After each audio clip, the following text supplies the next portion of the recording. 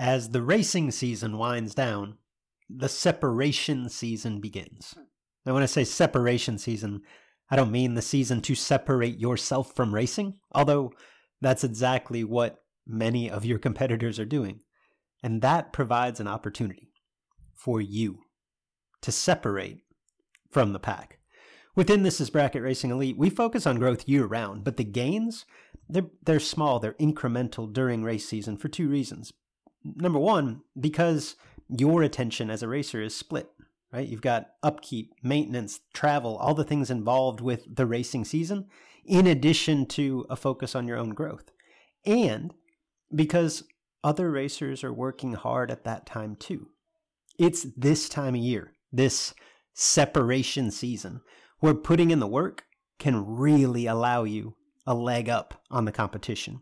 If you're serious about doing just that, and you'd like to surround yourself with a group of knowledgeable trainers and accountable peers with the tools, the resources, the wisdom to help you take that next step, and perhaps even with the occasional kick in the pants to keep you on track, This Is Bracket Racing Elite is the answer. We've helped thousands of racers just like you take the next step toward becoming the best version of themselves on the racetrack. Elite can help you do the same. Enrollment is open as of Monday, November 27th, and it closes December 8th. Learn more at thisisbracketracing.com/elite. Today's podcast is brought to you in part by Racer Swag. Are you passionate about sportsman drag racing? Put your passion on display with custom race-related apparel from racerswag.com. In addition, today's podcast is brought to you in part by This Is Bracket Racing Elite. You're probably familiar with thisisbracketracing.com, but if you're ready to take your on-track game to the next level, you need to check out the This Is Bracket Racing Elite membership community. Welcome to the Sportsman Drag Racing Podcast with Luke and Jed.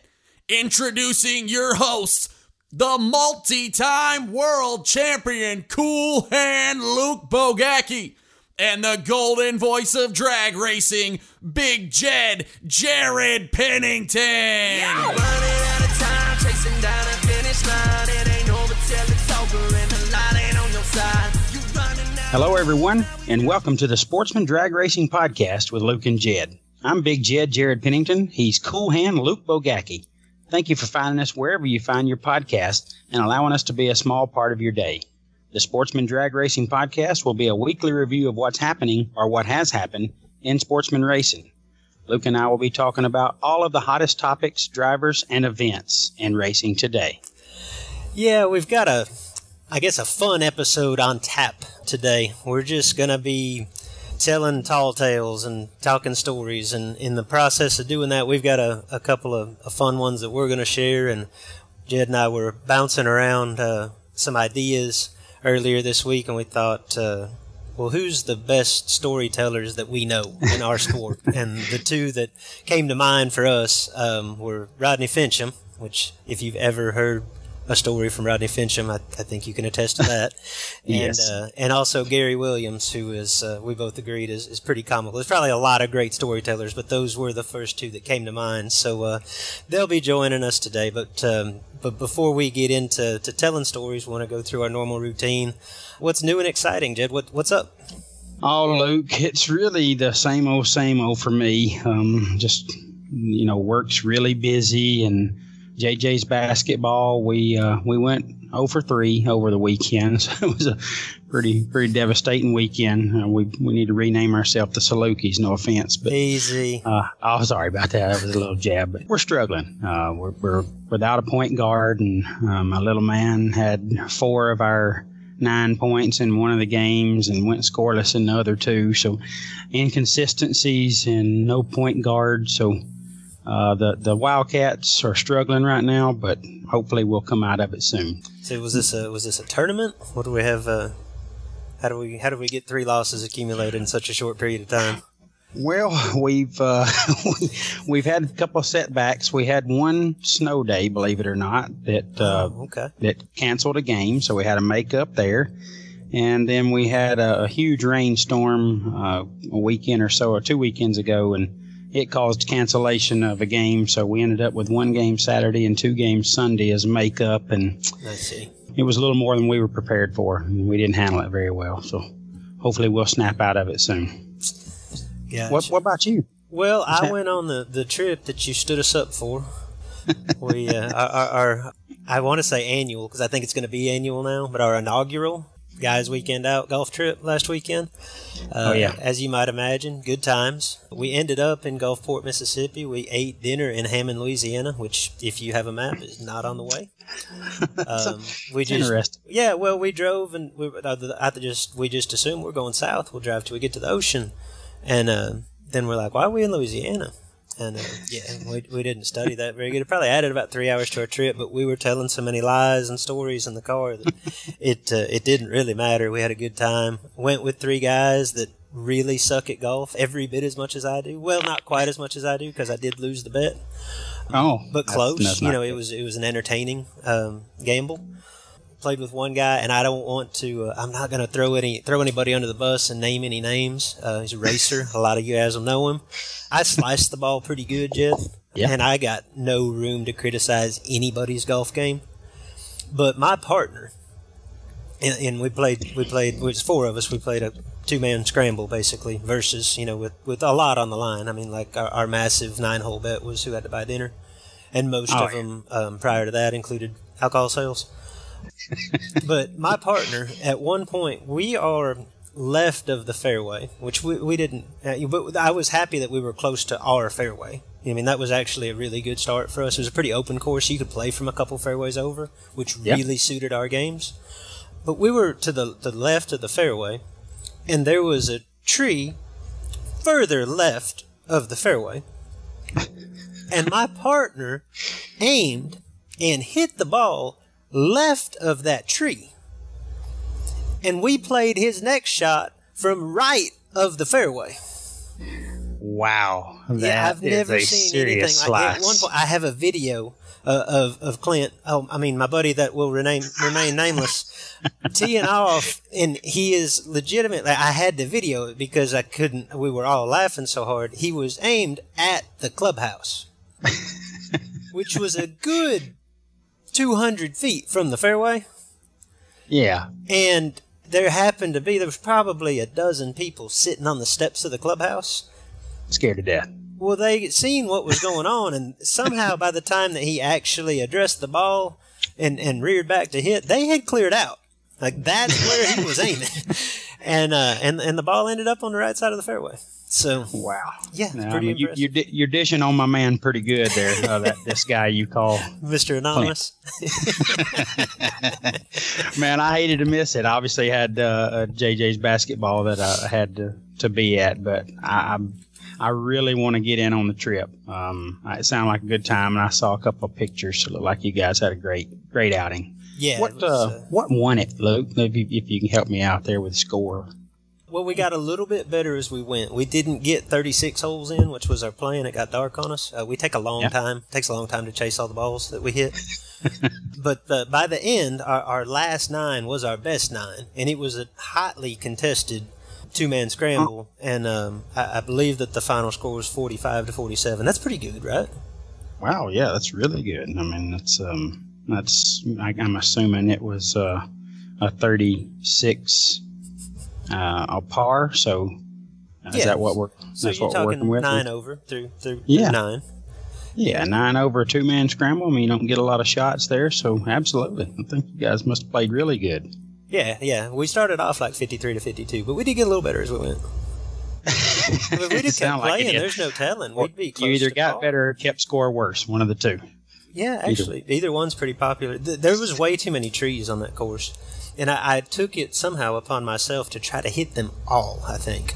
And there's only 18 holes, so we played several of them twice. And there was one hole, I think it was like the 13th hole. Me and my partner, we each get a shot, each shot. That's how scramble works. Sure. We hit the same tree 3 shots in a row. He hit it, and I hit it, and then he hit it, or vice versa. I think I hit it twice. In full disclosure, but yeah, no, we really did. We had a good time. That group, just like you, like we don't ever go and do stuff like that just to get away with the guys and have fun on our own. So it was really enjoyable. I loved it, and I can't wait to do it again. So. Well, cool. I'm looking forward to the next time. I'm going to definitely be in next time around. Sure. You want to make it in a song to do the Justin Lamb. Win a bunch of races and you do it with the fam. You do the Kevin Brandon, lay the smack across the land. Then you do the L-Ride and you come out like the world. All right, Big Jed. This is the part of the show where we transition back to some current race talk before we get into our folk tales and stories that may or may not have some truth to them. Some news and notes for this week. I'll start this off. I got 2 emails that jumped out to me, waiting on me when I came back from our little golf excursion, and they kind of made me smile. I wanted to talk about them just a second. The first was from Memphis International Raceway, and the folks at Memphis know that Jabo's down there now along with Dom, and they had a pretty cool program set up. It felt like they took a little page out of Bill Bader's book up there at Summit Motorsports Park, our guest from last week. But at Memphis, they've got a points fund, or a points program, in which they're basically taking, I believe it was either the top 4 or the top 8. I should pull up the email so I'm a little bit better versed on this, from both Super Pro and the Pro or no box class, and they're running them off for like a golf cart and some other neat prizes along there, just basically building up a points program for the local bracket racers. I thought that's awesome. I'm obviously 4 hours from Memphis. I'm not going to take advantage of that, but that's the type of thing that they probably got sponsored, so it didn't necessarily cost the racetrack a whole lot of money, and it's a huge carrot to dangle out there for the racers. Yes, it is. To get them, to patronize one facility and kind of run a points program there. That, I think, we tend to focus a lot on what we as racers can do to help local bracket racing, but programs like that are huge, and I think the more stuff like that comes out, the better for everybody. Yeah, and me being a bottom bulb fan, Luke, the thing I like the most about that is those racers get the same opportunity at the grand prize per se. So that's going to be pretty cool. Yeah, very cool setup. Go bottom bulbers. I don't even want to get into the bottom, but we started a little firestorm with last week's podcast. We'll discuss that another time. We got fun stuff this week. So the other email I got, and I'm sure most of you seen this because it went kind of all around the racing internet Monday, I think, was from IHRA, and that IHRA basically sportsman events, their Summit Series events or the sportsman classes at their national events are going to be aired live on ESPN3, and I think that's huge. Now, immediately when you saw it, it just said IHRA Sportsman on ESPN, and you think, what on earth is happening? It's on ESPN3, which, for those of you that aren't familiar with ESPN3, that's an internet-based program, but it's still ESPN, the worldwide leader. I'm familiar with ESPN3 because I watch a lot of basketball on it. My beloved Salukis, when they're not on TV, I can always find them on ESPN3. So in its infancy, this program may not be much more than what we're used to seeing on Bang Shift or on Motormania, but I think it doesn't take much to see the potential growth for this, and it being centered around sportsman racers. I'm excited about it. I'm excited to see IHRA taking the initiative there. I am excited for the stage that sportsman racing is going to be on. Obviously, I hope that they use the opportunity to tell a good story, and I hope that as racers, like those of you that frequent the IHRA series, I hope you give them a good story to tell. I think this is an awesome opportunity. I was really excited to see it. Yeah, that's going to be really cool. The reach alone of ESPN3 is bound to create some opportunities for some sportsman racers. So looking forward to seeing how that plays out. Yeah. Hopefully it helps participation and gets the word out and keeps IHRA moving forward. Yeah, very cool to see. And then I think what's going to become a recurring segment on here, because A, this race is kind of our baby, and B, this all-state race has taken on a life of its own. I just feel like it's got a buzz that's almost unmatched in sportsman drag racing right now. People are really getting behind this. It's just some updates on what's going on with the all-state race. Britt and Galen have brought on Skagandicki Performance Center, the race shop there, to sponsor this deal, which I think is huge. kudos to Britt, because he has really taken this idea. I don't mean to single out Britt and Galen, have really taken this idea and run with it. And that's what it would take to make this work, is really somebody behind it, really pushing it, really promoting it, and creating this buzz, and they've done that. So I think that's really cool. And I've been kind of keeping up with the teams as they've kind of been announced. I know I thought it was really cool what KB did with the South Carolina team, basically announcing one team member a day and having a little bit of build-up around it with a little bit of explanation. And I got fired up. I think it was today I saw that he put Scott Duggins in there for the utility driver, and that's a name I haven't heard in a lot of years, but a guy I have a ton of respect for. So I look forward just to racing with Scott again and seeing him out there. But I thought the way that KB did that was really cool. Yeah, man, he's really done a good job with the way he's a very quiet guy, so it's just really unlike him to do it that way, and watching it play out and how he's given their credits and their the things they've accomplished. It's really well done. And I wish I had thought of that for my team, so now I'm gonna have to come up with some other way to be innovative. But it's well done by KB. Yeah, no, and it's just neat to see how much pride and ownership everybody's taking in their team. Like, I feel a little bit left out or out of place as the team captain for Illinois. 'Cause I'm a transplant, and I've never spent a lot of time racing in the state. So, like, I just don't have the ties. Plus, our state is odd. Like, it's kind of a conundrum for local racing because, like, Byron has a really strong program. Byron's 6 hours from me. But, like, the stronger bracket programs in our state border other states. Like, there's Byron, and there's Madison. Gateway is actually technically in Illinois. And then, like, our area down here, well, we're close to Kentucky, Missouri. And when I think of, like, the good racers that frequent those tracks, like, half of the names that come to mind at Byron come from Wisconsin. Like, 3/4 of the names that come to mind at Gateway come from Missouri. Our area down here, a lot of the good racers live in Kentucky or Missouri. So it's, whatever. I think we've got a solid team, and I'm going to use this opportunity to, like, announce my team, I guess, because the more that I think about it, and I've been not overwhelmed, but I've had a lot of interest in joining Team Illinois, which is great. Thank you. But the more I think about it, I think I'm going to take your tack, Jed, here. I have a hard time displacing anyone that I had on my podcast team, because it's almost like telling them, hey, now that push comes to shove, this is really going to happen. I don't think you're good enough. I don't really feel that way. And the thing about it is, like, it's a tough spot. Troy Williams alluded to this. I saw his Facebook post on posting his team. Like, every state has a bunch of good racers, and Illinois is no different. And most of them are my friends. So it's just so difficult to, pick the racers that you think are the best, and then B, you're worried about taking somebody off. So my team is the same team that I talked about here. And if I remember them off the top of my head, we have B. Folk in the dragster, we have Andrew DiPiazza in the door car, Nick Folk in the stock super stock, Brett Williamson on the bottom. I'm going to run the 890 class, and as the utility, I'm going to put Chad Isley in there. For the female, I'm sorry, call me biased all you want, I'm putting my wife in there. And if, obviously, I hadn't even discussed this with most of those people. So if they can't make it, we'll bring in alternates or fill those spots. But that's what I'm going to stick with. I'll make an official announcement at some point this week. But you heard it here first. Team Illinois is coming for them.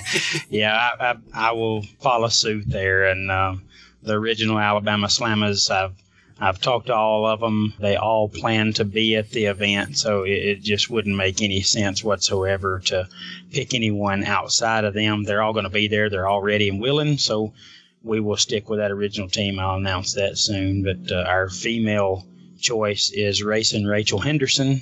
She will be added to the Slammers, and looking forward to coming up and competing. It's going to be an awesome time, and my teammates are jacked, so I'm excited that they're excited. It's going to be an awesome time. Yeah, no, I definitely look forward to kind of settling the score there on the racetrack. Now, granted, I think if we ran that race 30 times, we might have 30 different states win it, but it will be very cool and something very fun to be a part of. So, at any rate, kind of transitioning over today's show, like we said, we're going to have plenty of opportunity over the next 10 months to talk about actual racing as it happens on the racetrack. We're going to get started with that next week as we kind of preview the NHRA season before it gets started at Pomona. But today, we just wanted to take the opportunity to tell some stories. And in the process of doing that, we thought, I know Jed tells an awesome story, but we got to bouncing back and forth and thinking, well, who else tells a really good story? And as we mentioned earlier, we're for your listening enjoyment, we're going to have Rodney Finchum on here, Gary Williams on here, just shooting the bleep and having a good time with us here today. We had a couple of stories that we were going to tell as well, and I just, like I told Jed, I'm going to go first here because of the 4 people that we've got sharing stories today, I am by far the least entertaining. So if I try to follow Jed or Gary or Rodney, I'm going to sound like more of an idiot than I'm going to sound like right now. And I actually had a couple of stories I was going to tell, and I just feel, now that I see kind of what we've got coming today, I need to get out of the way.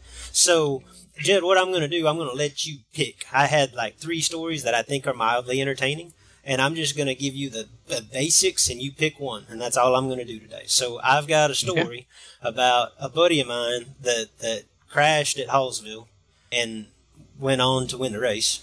I've got a story about when I was in my younger days, giving my father gray hairs, and if his namesake ever does anything like that to me, I don't know what I'm going to do. Bless my dad's patience. And then I've got a story about leaving home with enough money in change to fill up my motorhome and going to it wasn't the $1 million race, but it was a race where you're going to spend $1,000, and I had like $20 in the bank. So that was an entertaining one too. One of my stupider moments, but an entertaining one. So I'll let you have your pick. Where are we going today?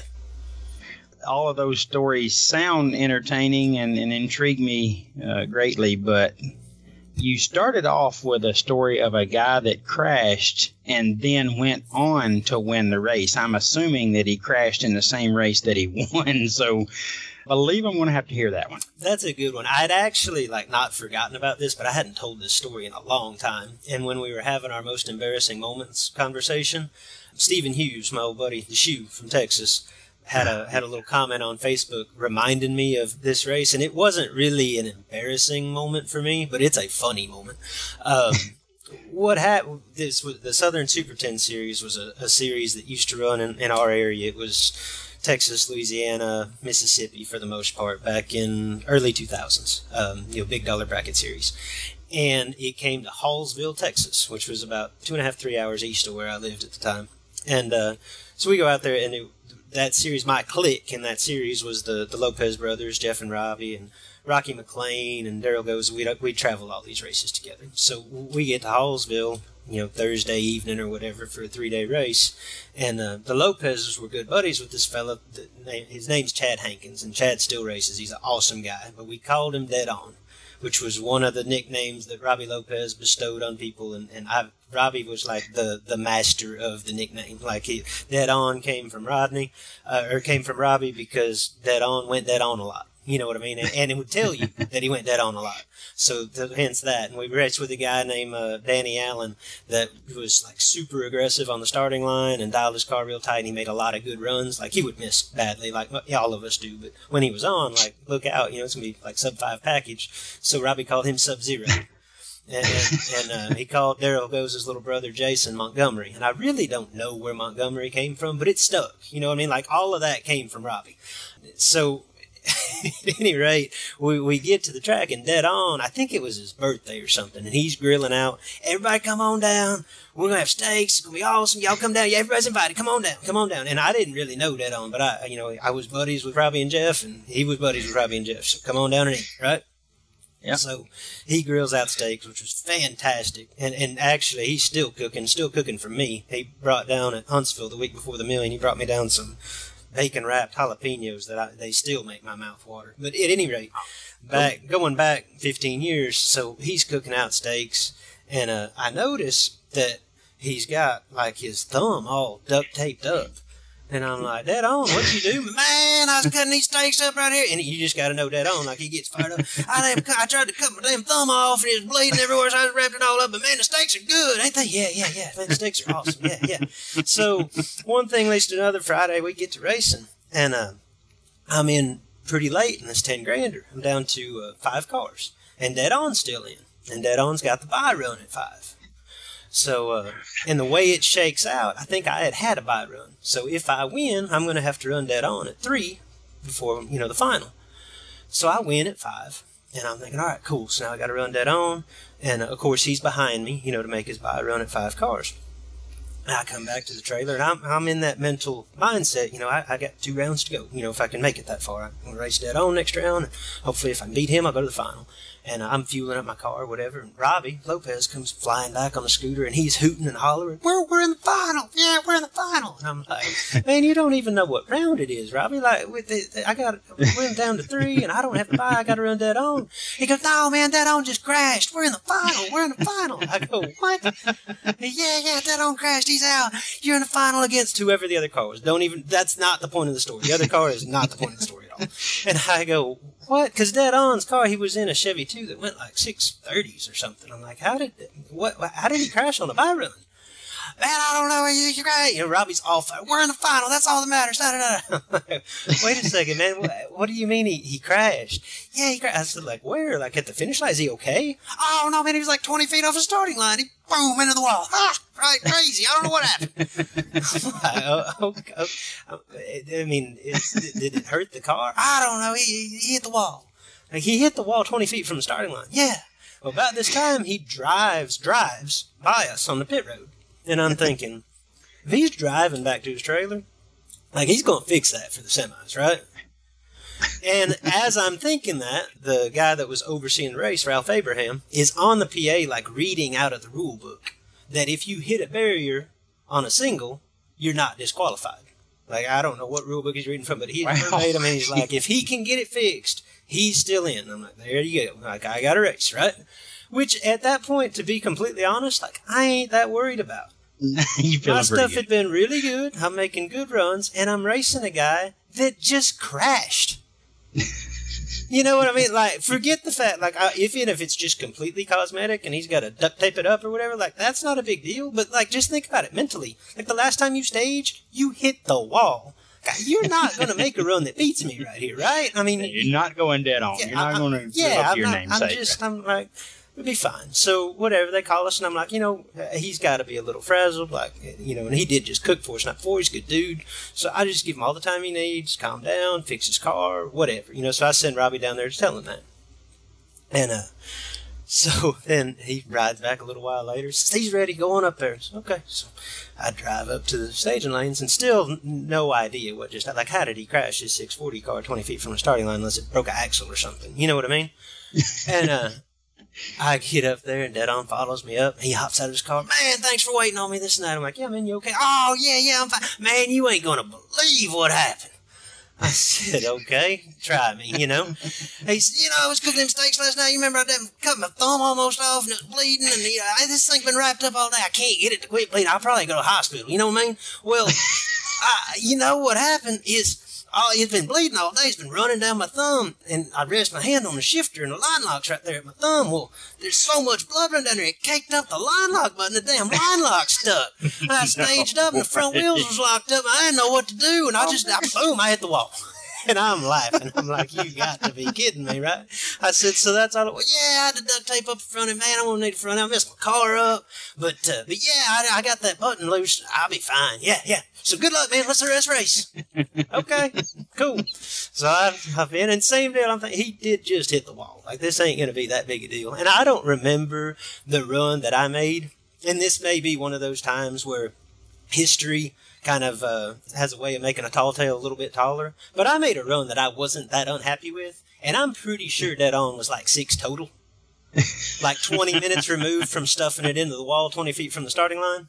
And he beat me. And I don't, honestly, at that point, I don't remember the final. I think he went on to win the race. So, yeah, that's my story. Dead On, bounced it off the wall, got her fixed up, came back, laid me down less than 10 total in the semis of a 10. So. The rarely used rule exception that if you're on the bye run and wreck, then you're okay. It's all good. You get to finish competing. Blood in the line lock button. And then he lays you down sound like a pretty nice lap in the semis and goes on to finish the deal. Yeah. So, that was a good story. That's a heck of a story. I don't know if I got anything to top that one, Luke. Well, let's be honest, Jed. You just told me a story off air because you said that you did not think it was fit for the podcast. And I'm going to force you to tell it on the podcast because I literally fell out of my chair laughing at you. So I want to tell that one. Huh? I want to tell that one, huh? Yeah, so let's talk about your first national event experience. Now, you shared a little bit about your first national event back on episode 000. Yeah, but you somehow left this part out. Yeah, I didn't really talk about what helped me get to that point. So in order to get to round one, you have to go through a series of things, and I did that. So it's the Gator Nationals. It's 2006, and I ain't never been to nothing like this from a driver's standpoint. So Woody Adcock and Sherman Adcock told me they want me to drive the Valvoline Pontiac in a couple of races in Super Stock. So he says, "We'll go to the Gators."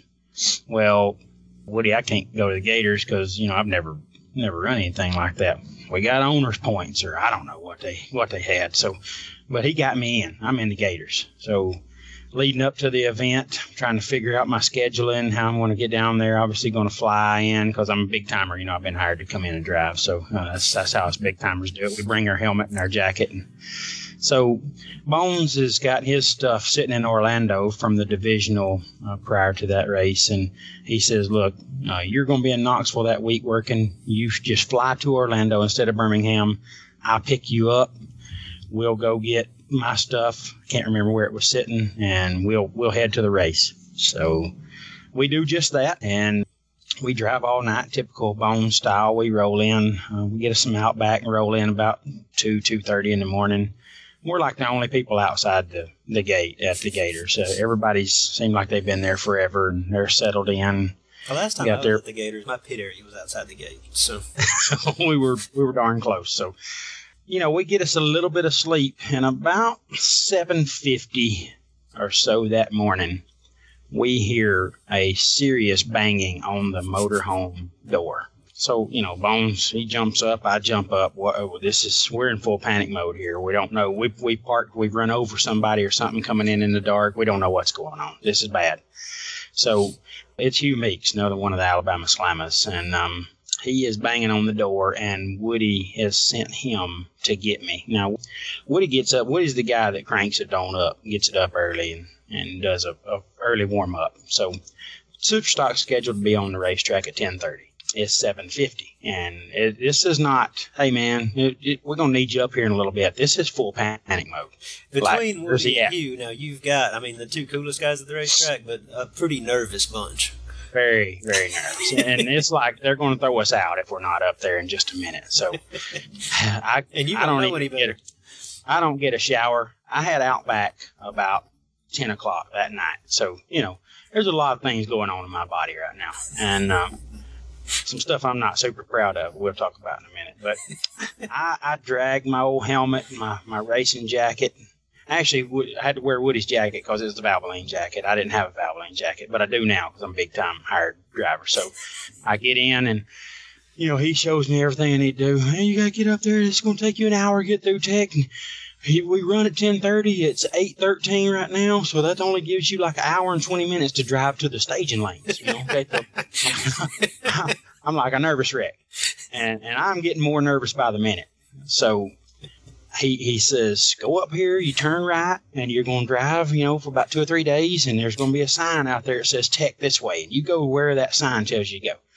So again, I don't know if I told you, I had Outback 10 o'clock. I'm nervous. I've jumped right up out of the motorhome, and I'm sitting in Woody's car riding it to the tech line. And when I get to tech, there's 7 or 8, different stockers. There's like a super gas car, whatever. So I'm sitting back there, but I think I'm the only super stocker based on what I'm looking at. So apparently, I wasn't going to have to wait as long as I thought, but I didn't know that at the time. So I'm like 8 cars deep, and there's things happening in my stomach right now that I hope never happens again. And we all do it, okay? Let's just say I've got a gas bubble. And it is a little bit of nerves. It's your first national event. It's bubble guts. It's straight up bubble guts. And I'm nervous. So it's creating pain. So, the only natural thing to do, and it's how we're built. So it ain't like I'm, dirty guy. I go on and do it. I do what I got to do.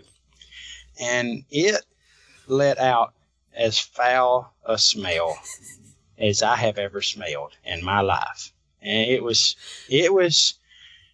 making noise, so to speak, before I was through doing it. Okay, it was peeling the paint off the car. It was the awfulest thing I've ever done in my life. And again, hope to never do it again. Haven't duplicated it to this point. Well, as that's all happening in my body, an elderly gentleman, I guess he was in charge of Superstock. I don't know. I don't know why it happened. Still don't know why. Steps out from in front of the line and points at me, the very last guy in line, and waves me to the front. You know, I've just gotten a free pass to the front of the line that I do not want. and this is one of those times when you were lucky, but I didn't want to be lucky right now. But I still haven't really been through a tech thing, so maybe he don't look in the car.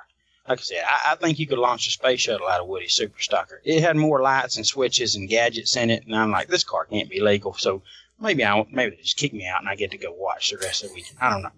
But I fire her up and drive to the front. Now, keep in mind that something that foul it's got really some real staying power. It's just going to hang around there for a little while. This one ain't leaving anytime soon. This one's going to hang out with me for a while. So I roll up to the front of the line. I jump out as fast as I can and close the door. And my elderly guy there, really nice gentleman, says, "Where's Woody?" I said, "Well, sir, he's back at the truck, and he's brought me in to drive this weekend, he and Sherman, and I'm a rookie here. I don't really know what to do." He said, "Well, young man, there ain't nothing to this." He said, "You pop that hood and that deck lid," and he said, "We'll get this done real quick." So I was like, "Okay, that sounds real good." So I open the door as fast as I can and pop everything as fast as I can and close it as fast as I can. And as I'm walking back to the front of the car to kind of stand there with him, he passes me and he's grabbing the door handle. And I'm like, I wanted to say, "Sir, please don't do that. If you've got to open that for me to pass tech, just please tell me now and we'll call this whole thing off. My flight leaves in a couple of days." So he grabs a hold of that door and opens it and starts to stick his head in the car, Luke. And he was a really nice guy, so I'm not going to judge him by this moment. But he said one word. He said, "Damn," and shut the door as hard as he could. And I'm speechless for once in my life. I couldn't say anything. I couldn't say a word to him. And he said, he wrote like a weight on a little white sticker. And he put it on my window. And he said, "Here, take this, this, and this, and go here, here, and here, and you're done." I said, That's it, sir?" He said, "Son, that's it. You're done. Head on out." So I shut everything. And when I got back in the car, it hadn't not much time's passed. When I got back in the car, I obviously knew why he said what he said.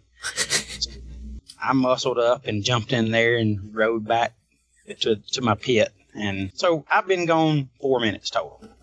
I'm at the Gators, and I'm late for tech, according to Woody. I've been gone 4 minutes total. When I get back, Woody meets me at the car and calls me things that I wouldn't let a grown man call me, but I'm a little nervous, so I'm just taking it. And I'm, the dip spit, it's flying in my face. I'm dipping with him at this point. He's trying to spit it all out in the middle of it, but he ain't getting it all. I'm eating some of it. And he says, "What in the are you doing? I told you, you stupid. Go to tech, and we're going to miss our run." Woody, I've got all that. "No way. There ain't no way in hell you've got to tech and got back here this fast." I said, "Woody, there's a white sticker. He just put a sticker and handed me all this paper, and he put my weight, and he said, 'You're good.'" And he said, "How did you do that?" I said, "Stick your head in that driver's seat right there, and you'll figure it out real quick." And I walked to the front of the car and threw up. I was so sick and nervous. And that is my funny story about passing tech at the Gators, where I laid Michael Iacono down a 000 on my first ever national event round race. So the moral of this story is, if you've got something questionable going through tech, we now know I know the secret. I know the secret. You know, you may run up on a tough guy that can take it. Oh, I knew there was a reason I went first. Okay, good stuff. Good stuff. Good take. All right. Up next, we have got a couple of wonderful guests. I think the majority of our listeners are familiar with Gary Williams. If you are not familiar with Gary Williams and who he is, what are you doing listening to a podcast about sportsman drag racing? Jed, our other guest, I think he's kind of Facebook famous with, what is it, Fast by Finchum? Fast by Finchum, yes. But for our listeners that may not know Hot Rod, Rodney Finchum, just give us a brief rundown of what we're getting into here. Well, Hot Rod is a guy from northeast Tennessee, and he speaks straight up hillbilly. He's got as different a tone and sound as you've ever heard in your life, and this guy is super entertaining. You're gonna have to listen closely because he's going to give you phrases that really might not make any sense to you till you just stop and think about it for a second. But super talented racer, but has done it the hard way, for lack of a better way. And it's a guy that you'll enjoy listening to for sure. Absolutely. All right, but before we bring Gary and Rodney on here, I think we're going to go with Gary first. Let's tell our listeners just a little bit about Racer Swag. Yeah, today's podcast is brought to you in part by Racer Swag. You know, Racer Swag is where I go to get my racing apparel. It's where Luke goes to get his racing gear. It's where you should go to get yours. Racer Swag has dozens of designs specific to sportsman drag racing, from their own line of shirts and caps to VW promotion designs to thisisbracketracing.com apparel, and even designs that feature specific sportsman racers, including Luke and myself. We all like to represent our love for racing in our own unique way, so whether it's at the racetrack, at school, at work, or out on the town, Racer Swag has the designs to let you showcase your passion and look great at the same time. See all the cool caps, t-shirts, decals, and everything else they offer? Check out racerswag.com. In addition, today's podcast is presented in part by This is Bracket Racing Elite. Now, I could tell you how great the elite community is, but I'd rather you not take my word for it. On the line with me briefly is one of our longtime members and the defending NHRA Division 5 Sportsman ET champion, Brandon Schmall. This is Bracket Racing Elite has drastically improved my drag racing career both on and off the racing surface. Since I've joined this elite group, I have received a great volume of starting line and finish line knowledge that has guided me to win rounds that I would not have previously won. The confidence, knowledge, and teamwork that is presented by Luke, as well as the group participants, is second to none when trying to transform your racing program to the next level. I would highly recommend all racers to take advantage of this great educational opportunity. I'm glad I did.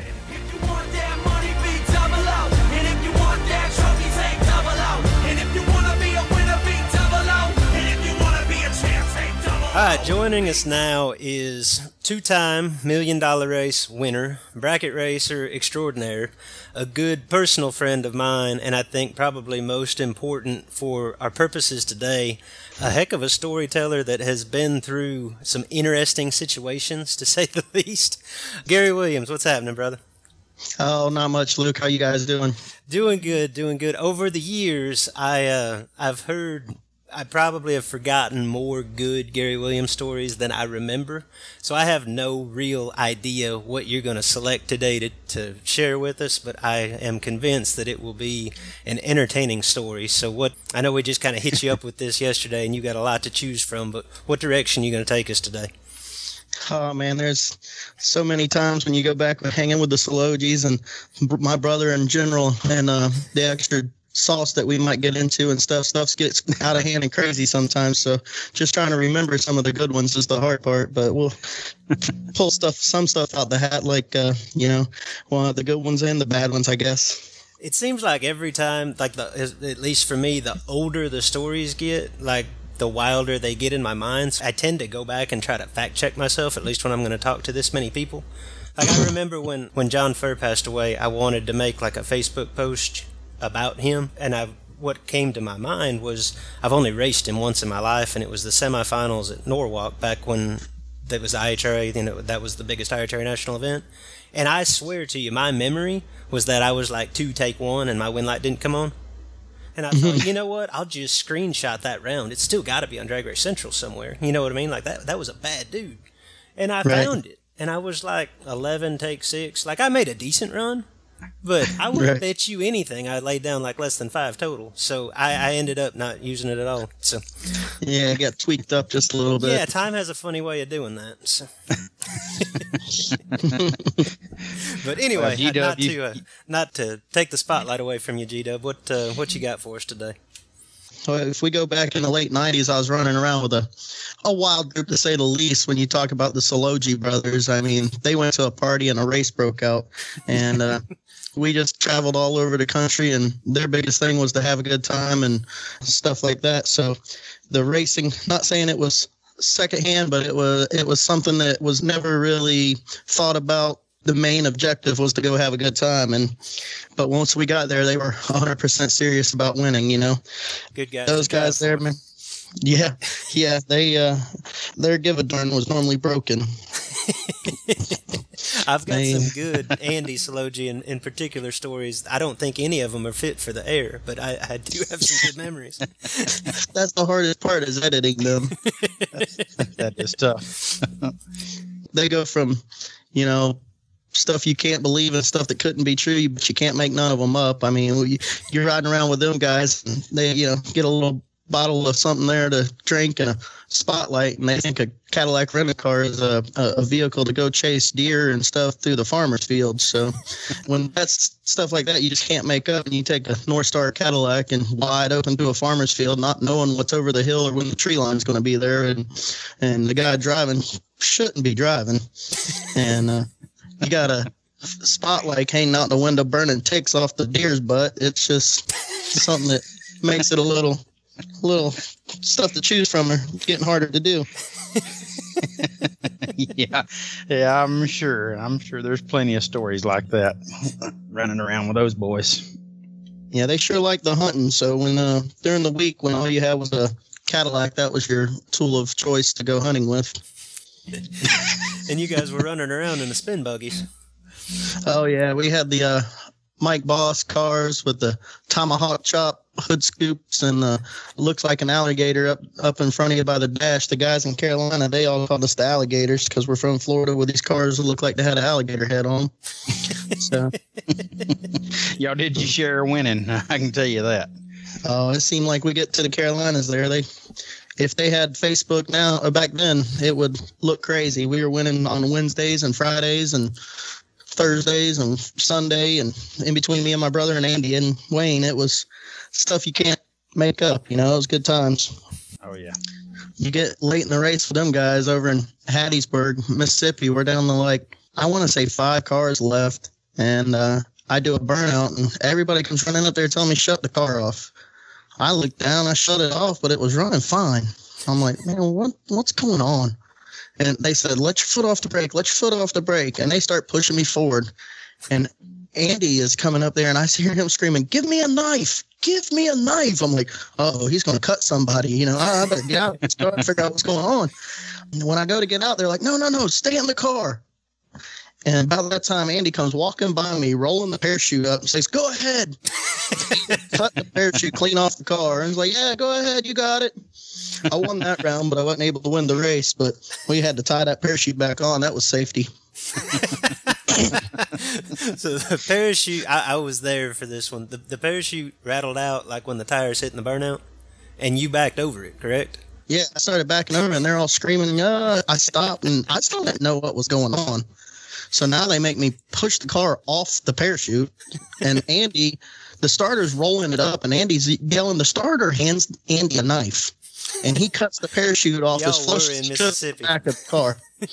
And when I realized what happened, I was like, oh, well, they're not going to let me run. And the starter walked over and got in the middle of the lane, and I'm like, it's 1/8 mile and 1/4 mile track. I'm good with it. So, I mean, nowadays, certain tracks, that wouldn't happen. That would fly. Yeah, and with all the internet, all that stuff, with the live feeds, you definitely wouldn't get away with that. Yeah. My buddy Luke there, first time I ever drove his car, I want to say we're in Valdosta, and he had the crazy little Vega. I want to say it was like yellow and all colors back then. Yeah. We had the straight up McDonald's sponsorship. We was just missing the arches.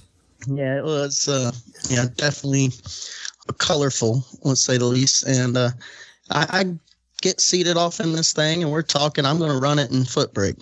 And all's good. Well, I pull it up there to the lane. Luke comes over. He goes, "Hey, if this thing feels like it runs over a small dog when it leaves, that's normal." I was like, a small dog? This thing left, and it barked at me a little, turned a little left, and we're good. We went on down the road. I come back, I was like, it did. Now that you say that, just like we ran over a small dog. But I haven't heard Jared's comment, or Jared's dad running over the track dog. That one's got to come to point sometime. That was a sad day. That same weekend, Luke comes up there and says something to me in the water box like, "Man, everybody's fast." And he closes the door and turns around and tells my brother, "This is where Gary crashes the Vega." I went down there and hit the brakes and had it all kinds of not straight, but that wind light came on. We were happy it could be. It was still rubber side down. I have faith in you, G-Dub. Sounds like it. It wasn't like you stopped me. You just said, "This is where it crashes." You were the guy that told me it was fast out. Yeah, exactly. I laid the template for you. Yeah. Hey, Troy, watch this. Yeah. That was the same track where Bug McCarty threw Troy in his pickup truck and said, "Hey, man, drive that gambler's race for me. That'd be cool." And then Troy agrees, of course, because I ain't never seen Troy back off of much of nothing. And then as he's pulling into the water for first round, Bug leads down in the car and says, "Hey, man, be careful. This thing tried to hunt the wall." And Troy shuts it off and looks at him and goes, "What?" "Yeah, man, that's why I wanted you to drive it. I can't get this image down the racetrack."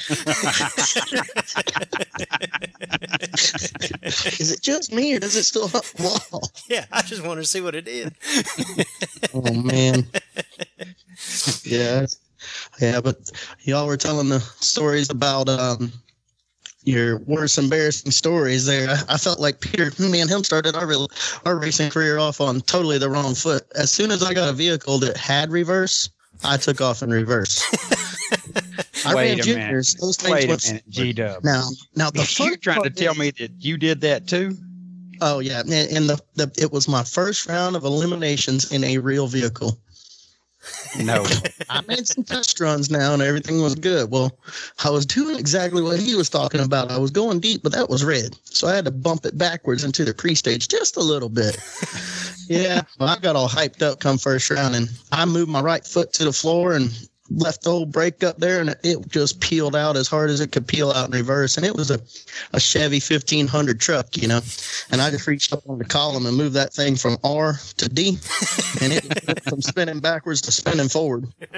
And I peeled out, but I wasn't able to take a wind light out of this deal. There was not a chance I could ever do that.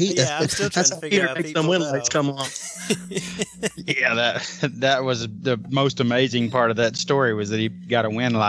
And did you even make a race out of it? I mean, was it? No, I tried to fire out the guy, but even in reverse. But he caught me at, like, I want to say half, because we were in quarter mile too. So he's down there, burm, and I'm got my arm out the window, like, trying to flag him off, throw out the white towel, all that stuff. But yeah, it wasn't good. I did come back around. Back then they had consolation races at our home track, to where if you lost in Sportsman or Super Pro or Pro or anything like that, you can get in this race that paid like $100 or something. It was Consi, they called it. I ran through some Super Pro cars and all in my dad's tow truck out there, and got to the finals and ran Underwood, and he showed me why he's getting the Underwood. Well, it sounds like you redeemed yourself pretty quickly. Yeah, first race, reverse, same night, made it to the finals of Consi. That was about as good as I got. Gary, I got to know what the record is. I think I've heard it, but I can't remember it. What's the record for the most people in one vehicle that you've raced with? That I've raced with? Yeah, I think you were part of the group that I was in the van. in the vehicle, but I was not driving the vehicle. Right. Well, it sounded like everybody had a hand. Participants. How many participants was in the vehicle? Well, I mean, not saying no names, but my brother got it from a. I think they know. It ran in I the think that family. clue give it away. It ran in the family, like that. My brother ran with that many people in the van because my dad was doing it back many moons ago, and I tell you how long ago it was. Eddie Hill just went $4.99, and my dad put $4.99 on his window, and we're pulling around the corner. Now this van had no back seats or anything. We're all sitting on coolers and everything, and the rule was once everybody got in, you had to lock the back door because most of us fell back and hit the back door when we took off. So us young kids, we had to sit up front and hold on to the back of the seat because he didn't want us falling out on the racetrack. But some of the You never want your kids falling out on the racetrack. No, you never want your babies laying on the starting line. That's not what we're talking about here. It's one thing if the cooler falls out the back of the van, but the kids, man, we got to draw the line somewhere. He would go around the corner and he would write a 2 in front of that $4.99 backwards on the inside of the window, dial $24.99 because that was as slow as we're allowed to go. Scratch out, all get hooting and hollering and screaming, and he'd go down there, stop at the finish line, and he'd either decide to try to get there or just wait on them to blow by and see if they broke out. One of the two. But Troy, in competition, had enough seats in the van. How many did that thing hold? 9 passengers? I heard the number 9. It was full. And Troy driving, Rod Johnson in the passenger seat, Manny sitting back there with his half shell on. As soon as we got going good, Troy turned around to see what was going on. We're all saying what we thought the trees were and all this stuff. Troy sees Manny and just starts busting out laughing in his half shell back there. And we win that round. We come back and he says, I don't care what happens, Manny can't sit where I can see him. But the rule at Lakeland was that you can, as long as you have a seatbelt and a helmet for all your co-riders, you can have them. So we had 8 co-riders with helmets, and the driver with a seatbelt, no helmet. He's playing by the rules. Yeah, we were good to go. But that right there was back in the good old days, I'd say. Yeah, I heard sound like some good old days. We ran motorhomes and stuff. We just ran a 9-passenger van. That was very competitive. Oh, the Bluebird. Oh, that thing right there is rounded NASCAR tracks and won all kinds of races. Well, good stuff, Gary. Good stuff. We've between you and Rodney Finchum, we've definitely got an entertaining show for the guests today. Man, thank you for coming on. We'll get you back on later this year. I'm sure you'll win something major that we'll have to talk about. We'll bring you back on the podcast, buddy. Thank you for joining us tonight. I sure appreciate it, guys. Thank you for having me. All right, take it easy, G-Dub. This is my moment. I'll be all about that Wally. I'll be all about that Wally. I'll be all about that Wally. Man, I came for the gold. All right, joining us now is one of the best guys in racing. He's very talented on the track. He's one of the best storytellers I've ever heard off the track. He's a part-time announcer. He's a crew chief. He's a little bit of everything, but just an all-around awesome guy. Fast by Finchum's very own Rodney Finchum. Hot Rod, welcome to the show. Hey, it's an honor to be here. It's always good to hear from my good old buddy Jared Pennington and Bogacki. Like I say, it's an honor just to be associated with you two. You do so much for what we love, and we all appreciate it. We appreciate that very much. Yeah, pleasure is ours, Hot Rod. Always a joy to get to talk to you and hear some of your experiences. That's why I think it's probably what I'm most looking forward to today, to be completely honest. Yeah, the listeners, I think most of them are going to know who you are, Hot Rod. You're a guy from Northeast Tennessee that just races hard and has a fun life, but man, you've done it all. I mean, you have done it all, and I'm looking for whatever you brought to the table today. I'm very much looking forward to. Well, sure enough, people that's known me and not known me, and all my life, I've rode in just a little bit of everything that you can imagine, from wagons pulling wagons on dollies, were tubs and S10s and, you just name it, like you said, just good old country boy, born and raised in racing. I've enjoyed it all my life, watching my dad do it growing up. Obviously got Jake now, tag teaming a little bit with me, got Ryder coming up on the bottom here. So, man, it's been a roller coaster, but I wouldn't have it no other way. Hot Rod, I think there's going to be an extremely small percentage of our listeners that has ever raced a minivan and didn't like the way that the weight was transferring and causing a little bit of spin on the front wheels. So ran to Walmart real quick. Did you buy basketballs or footballs to put in the back of the chassis? Well, it's a funny thing you bring that up because it was in the top of the list there of all the greats. But I had to call up my old buddy Tim Griffith. I figured he was one of the best at the street car weight transfer division. And sure enough, he put me on those high dollar Walmart basketballs. Basketballs. Yeah. First question he wants to know is if it's a leaf spring. I said, well, it sure is. He said, basketballs, that's where it's at. This is a story that didn't make the cut. This one didn't get to the top of the list. I promise you it was next to the best. So if that tells you what I'm going to tell. It's a dang good story. But without further ado, let's get into this, the number one on your list here, Hot Rod. Yeah, tell us a story. What, like I said, this was a toughie. Jared sort of hollers at me there and needs me to pick out a story because we've not got a whole lot of time out of all my books, which one I'd want to tell. And boy, that was a toughie, but then the boys ran into a good one this past summer, a good one. And that's some more of that Northeast Tennessee talk. But anybody that knows me, just hang in there. Hey, it'll work out in the end somehow. We trust in Rodney. Exactly. They calling for rain all over the country. So we're trying to find a dry racetrack. So looks like the two best options is Greer, South Carolina, or Farmington, North Carolina. So we head out there Saturday morning, headed to Farmington, and last second decision, I decide that Greer looks better.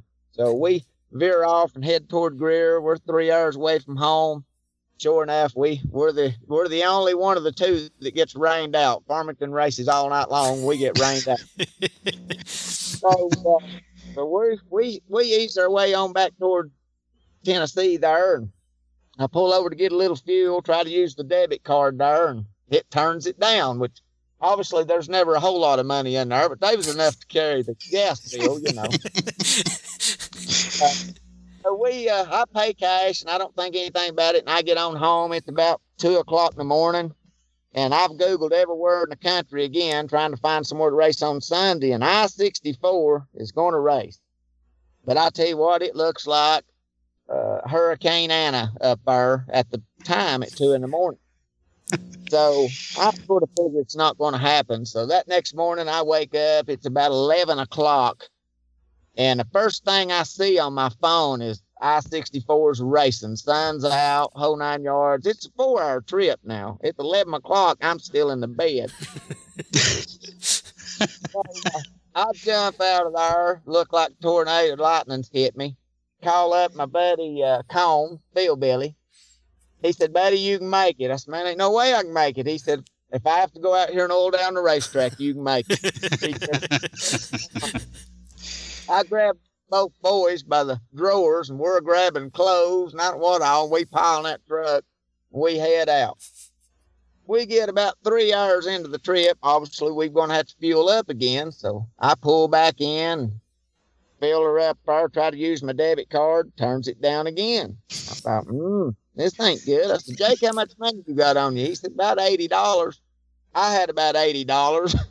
That wasn't going to cover our entry fee, So I eat on the store there and I try the ATM there. Well, no success there either. So I come back out and I make a phone call, and come to find out somebody's hacked my account.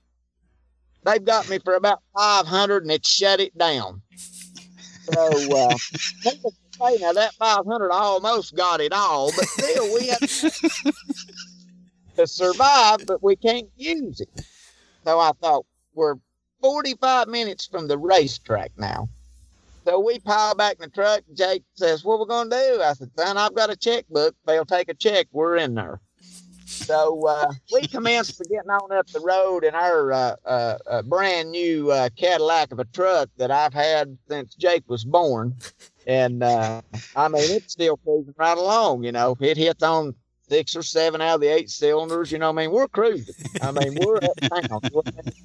Got the air conditioner on, all 4 windows is down, you know what I mean?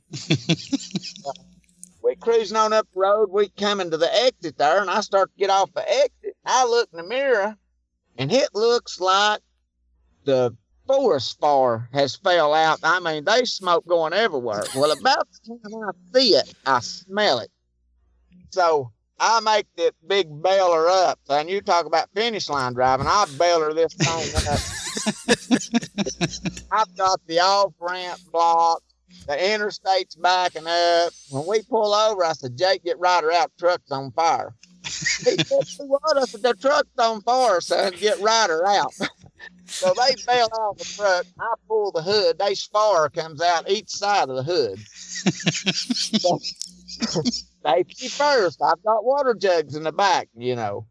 So I jump in the back, grab me a couple of water jugs to get the fire put out. Now, needless to say, about 5 minutes has went by, and we're in panic mode here. We've got 50 gallons of alcohol in the back of the truck, and the truck's ablazing. That ain't good, Rodney. Like I say, we've got the off ramp block, the interstate's backing up. We're about 4 or 5 minutes in, and I hear sirens. So I don't know if I've been on fire for a little while and somebody's done called it in, but within 5 minutes, I've got emergency truck, fire truck, state troopers. I mean, we got stuff going on right here. The helicopter's on its way. This TV6 is on its way. There's stuff happening on the interstate up here. So after I get it put out, I think this guy says, buddy, he said, you had a fire? Well, I'm thinking I have. You know what I mean? I've got traffic blocked for about 10 miles, looks like. You know what I mean? I'm pretty sure I've been on fire. I said, let me get you to see this thing. So I jump in the truck there. Well, obviously, when I hit the clutch, it just falls to the floor, burnt the line in two, and it's hydraulic clutch. So I ain't got no clutch. I kick her in neutral. She fires right up, purring like a kitten. I put her back down. I said, buddy, I'll tell you what. I said, if you'll go up there and block that intersection up there, I said, I'll get this truck off the road for you. He said, hey, you going to get it off the road? I said, don't worry about that. You just block the road. I ain't going to be able to stop. I ain't got no clutch. They take fire trucks and safety trucks and I don't know what all, and they block that whole intersection off for me, and they give me the go-ahead. Well, I told Jake, son, get Ryder back in the truck. He said, Daddy, he won't get in. I said, why not? He's on fire. I said, Ryder, son, get in the truck. We ain't got time to talk about it. You got to get in the truck. It's okay. So we finally talked him into getting that back in the truck. So get him buckled in there. I throw that thing in low gear, and I go to cranking it. Son, it looks like we're on a mad bull. We're hucklebucking. This thing finally cranked up. Hucklebucking? Is that what you mean? Yeah, it's hucklebucking. I'm telling you, it's heads and they're going on, trying to crank. So, like I say, we look like we're on a mad bull. So I get that thing fired up, get her going up through our speed shifter and get her in second. By now I'm to the where they've got it blocked. So I make the little right there. Well, there's a big truck stop right there. Well, as we're going, all the gauges are good. It's running fine. It's still smoking where it's been on fire, but everything seems to be in pretty good shape. So other than the fire, it seems to be in good shape. Yeah, it seems to be fine. He said, Dad, ain't you pulling over? I said, son, if we pull over, we're not going to make the races. I said, we ain't got time to pull over now. We're going. So when I look back in the mirror, I give them old boys a wave and left them standing back there on the road now, and they've got everything blocked from interstate. I don't know how far blocked off. Then we go out of sight, smoke just a bulling out of this truck. So we still got the same problems now. We ain't got no clutch. We got to go right through the middle of town. And we still ain't got no money. We don't even know if we can race if we get there.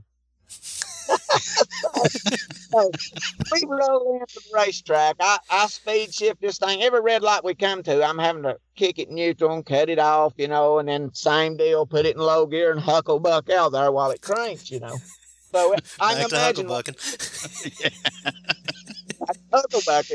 I can just imagine what people's thinking at the red light. This cat's pulling a race car and can't drive this truck a lick. We roll in at the gate there, and I just pull over out of the way, kick it neutral, and shut it down. And like I say, it's still smoking where it's smoldered under the hood. I go up to the window and I tell that woman, I said, honey, I ain't got time to explain to you what all's happened to me today. But I said, I ain't got no money. Somebody's hacked my account. I can't get no money, but I've got an open check if you'll take it. She said, honey, ride it. I said, Jake, unload the race car. Unload it. You know what I mean? There's 10 cars left in line to make the last time shot, We've rolled in on far, no clutch, no money, no nothing, but we have got a check and they'll take it. So things are looking up. I try to find the positives, When they take the check, things are looking up, Needless to say, we roll in there, we double up, we cruise through a few rounds there. I finally do my normal, about third round, get just wore out, But I've been working on the truck between rounds because, we still got to drive back home whenever this whole shebang's done, So while Jake's doing a little bit of racing, I'm working on the truck. Next thing I know, he's sitting in the final. So, shoot, here we are, I've borrowed every hose clamp that the racetrack owns. If somebody had a race car and had a hose clamp, I had it. I finally get this thing back together. Jake, he fools around there, wins the race, wins us a little bit of money. So we go down there to get our money. They pay us with a check. we got $1,100 in our pocket and can't spend a nickel of it. So I said to this cat, what's went on, He said, why don't we just write you a smaller check and pay you a little bit of cash? I said, boy, we're working on something now. You're working with me. Now, I got to ask, did they just go ahead and take your entry fee out of the winnings? Because I love you, Rodney, but if I'd have been a race promoter, that's probably the way I'd have handled that. Yeah. I think I would have had to do that. Check up and subtract that right off the bat. That's good. They were working with me. You know what I mean? Hats off to the good people at I-64, right? Oh, yeah, they was working with me. I rode in the truck half on fire. You know what I mean? They was working with me, So, but I'll tell you what, we finally did limp this thing back home the next day and made a memory for life. I can only imagine what the fire people thought when I went out of sight. That boy will never make it, is what they thought. They thought, we hope he makes it to the next town before that thing catches on fire again, so they don't call us. Get out of our jurisdiction. They call somebody else. Yeah, I don't know if they're glad to see me going or in shock or what. You know what I mean? Well, that one sure didn't disappoint, Hot Rod. I have not heard that story. That was one of your all-time bests. Well, like I say, I scarred Ryder for life. He don't hardly ever want to ride in the truck anymore. And to roll in there, and like I say, Phil Combs and all the gurus were trying to help me in the whole 9 yards. Then Jake finally does win the race, so at least we got something out of it. And we did limp that thing right on back to the house, still purring like a kitten. Hucklebucking and everything? Hucklebucking, I'm telling you, son, we've got it going on. I'm telling you right now. Well, Hot Rod, that's an awesome story, and we can't thank you enough for sharing it with us. Again, for the listeners that might not be aware of Rodney and his past, look Over up. Here? Yeah, we got you. Look up Fast by Finchum to all the listeners, and you'll never have to wonder who this is again if you don't know already. It's worth your time. Well, Hot Rod, thank you so much.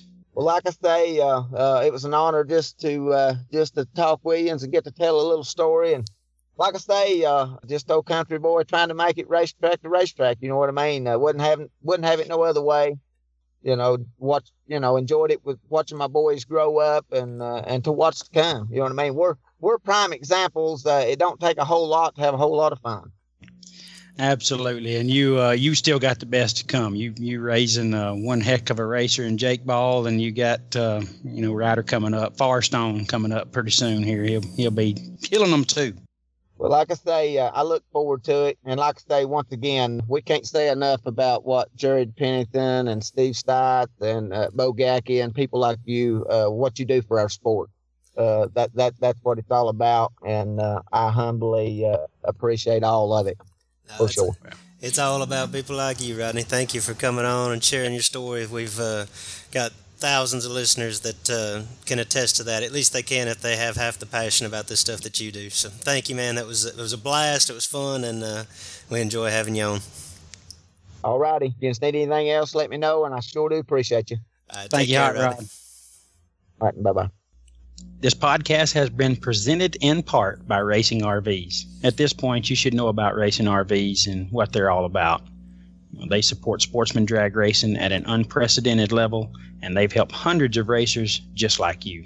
When the time comes to consider an upgrade to your racing program, new or used, trade-in, or direct purchase, truck, motorhome, or trailer, give Joe Fisher at Racing RVs a call at 419-236-1328. You wanna make it in a song and do the Justin Lamb, win a bunch of races and you do it with the fam. You do the Kevin Brandon, lay the smack across the land, then you do the L ride and you come out like the world. Well, that wraps up episode 11. Thanks to our sponsors. These are the folks that bring our podcast to you every week. Racer Swag, Racing RVs, and This Is Bracket Racing. In addition, thank you to our guest, Gary Williams, and Hot Rod Rodney Finchum. Also, thanks to our good buddy PJ North for providing the tunes and doing our intro. You can find PJ's work on iTunes. We plan to release a new podcast every week of the calendar year, so stay tuned for plenty more going forward. To get the latest episode before your friends, be sure to subscribe to the Sportsman Drag Racing Podcast wherever it is that you find your favorite podcasts, whether it be iTunes, we're on Stitcher, we're on Google Play. If you like what you hear, rate and review the podcast. That's how we move up in the rankings so that more people can find us. If you don't like what you hear, let us know so that we can work to deliver a better show for you. And finally, be sure to join the Sportsman Drag Racing Podcast fan page on Facebook to interact and become part of the conversation this week. Thank you all for listening, and we will touch base next week. Thanks, guys. Can he achieve the dream? This a way of life.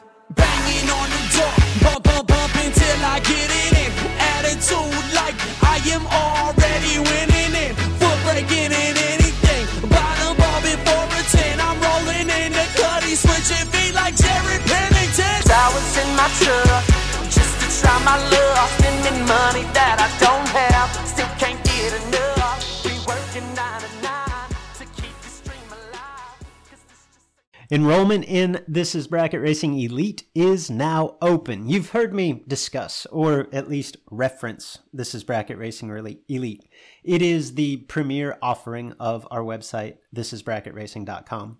Elite is a membership community designed specifically to help you get from where you are today as a racer to who you want to be as a racer. Led by knowledgeable professionals. Justin Lamb and myself are longtime instructors, and we bring in a host of guests. Racers that you know, racers that you respect. Led by knowledgeable instructors and surrounded by supportive peers that are ultimately striving for the same goal in their own unique way. The truth is, at each event, there are 100+ entries. There's one winner. At the end of each season, there's one champion. That feeling, not so much the money, not so much the trophy, that feeling of achievement, that sense of accomplishment, that tip of the cap from your peers, that's why we do this. You can dream of that feeling all you want, or you can take action. Take steps toward becoming that racer. If you're ready to take the first step, This Is Bracket Racing Elite is for you. Enrollment is open now for a limited time. Learn more at thisisbracketracing.com/elite before we close the doors again on December the 8th.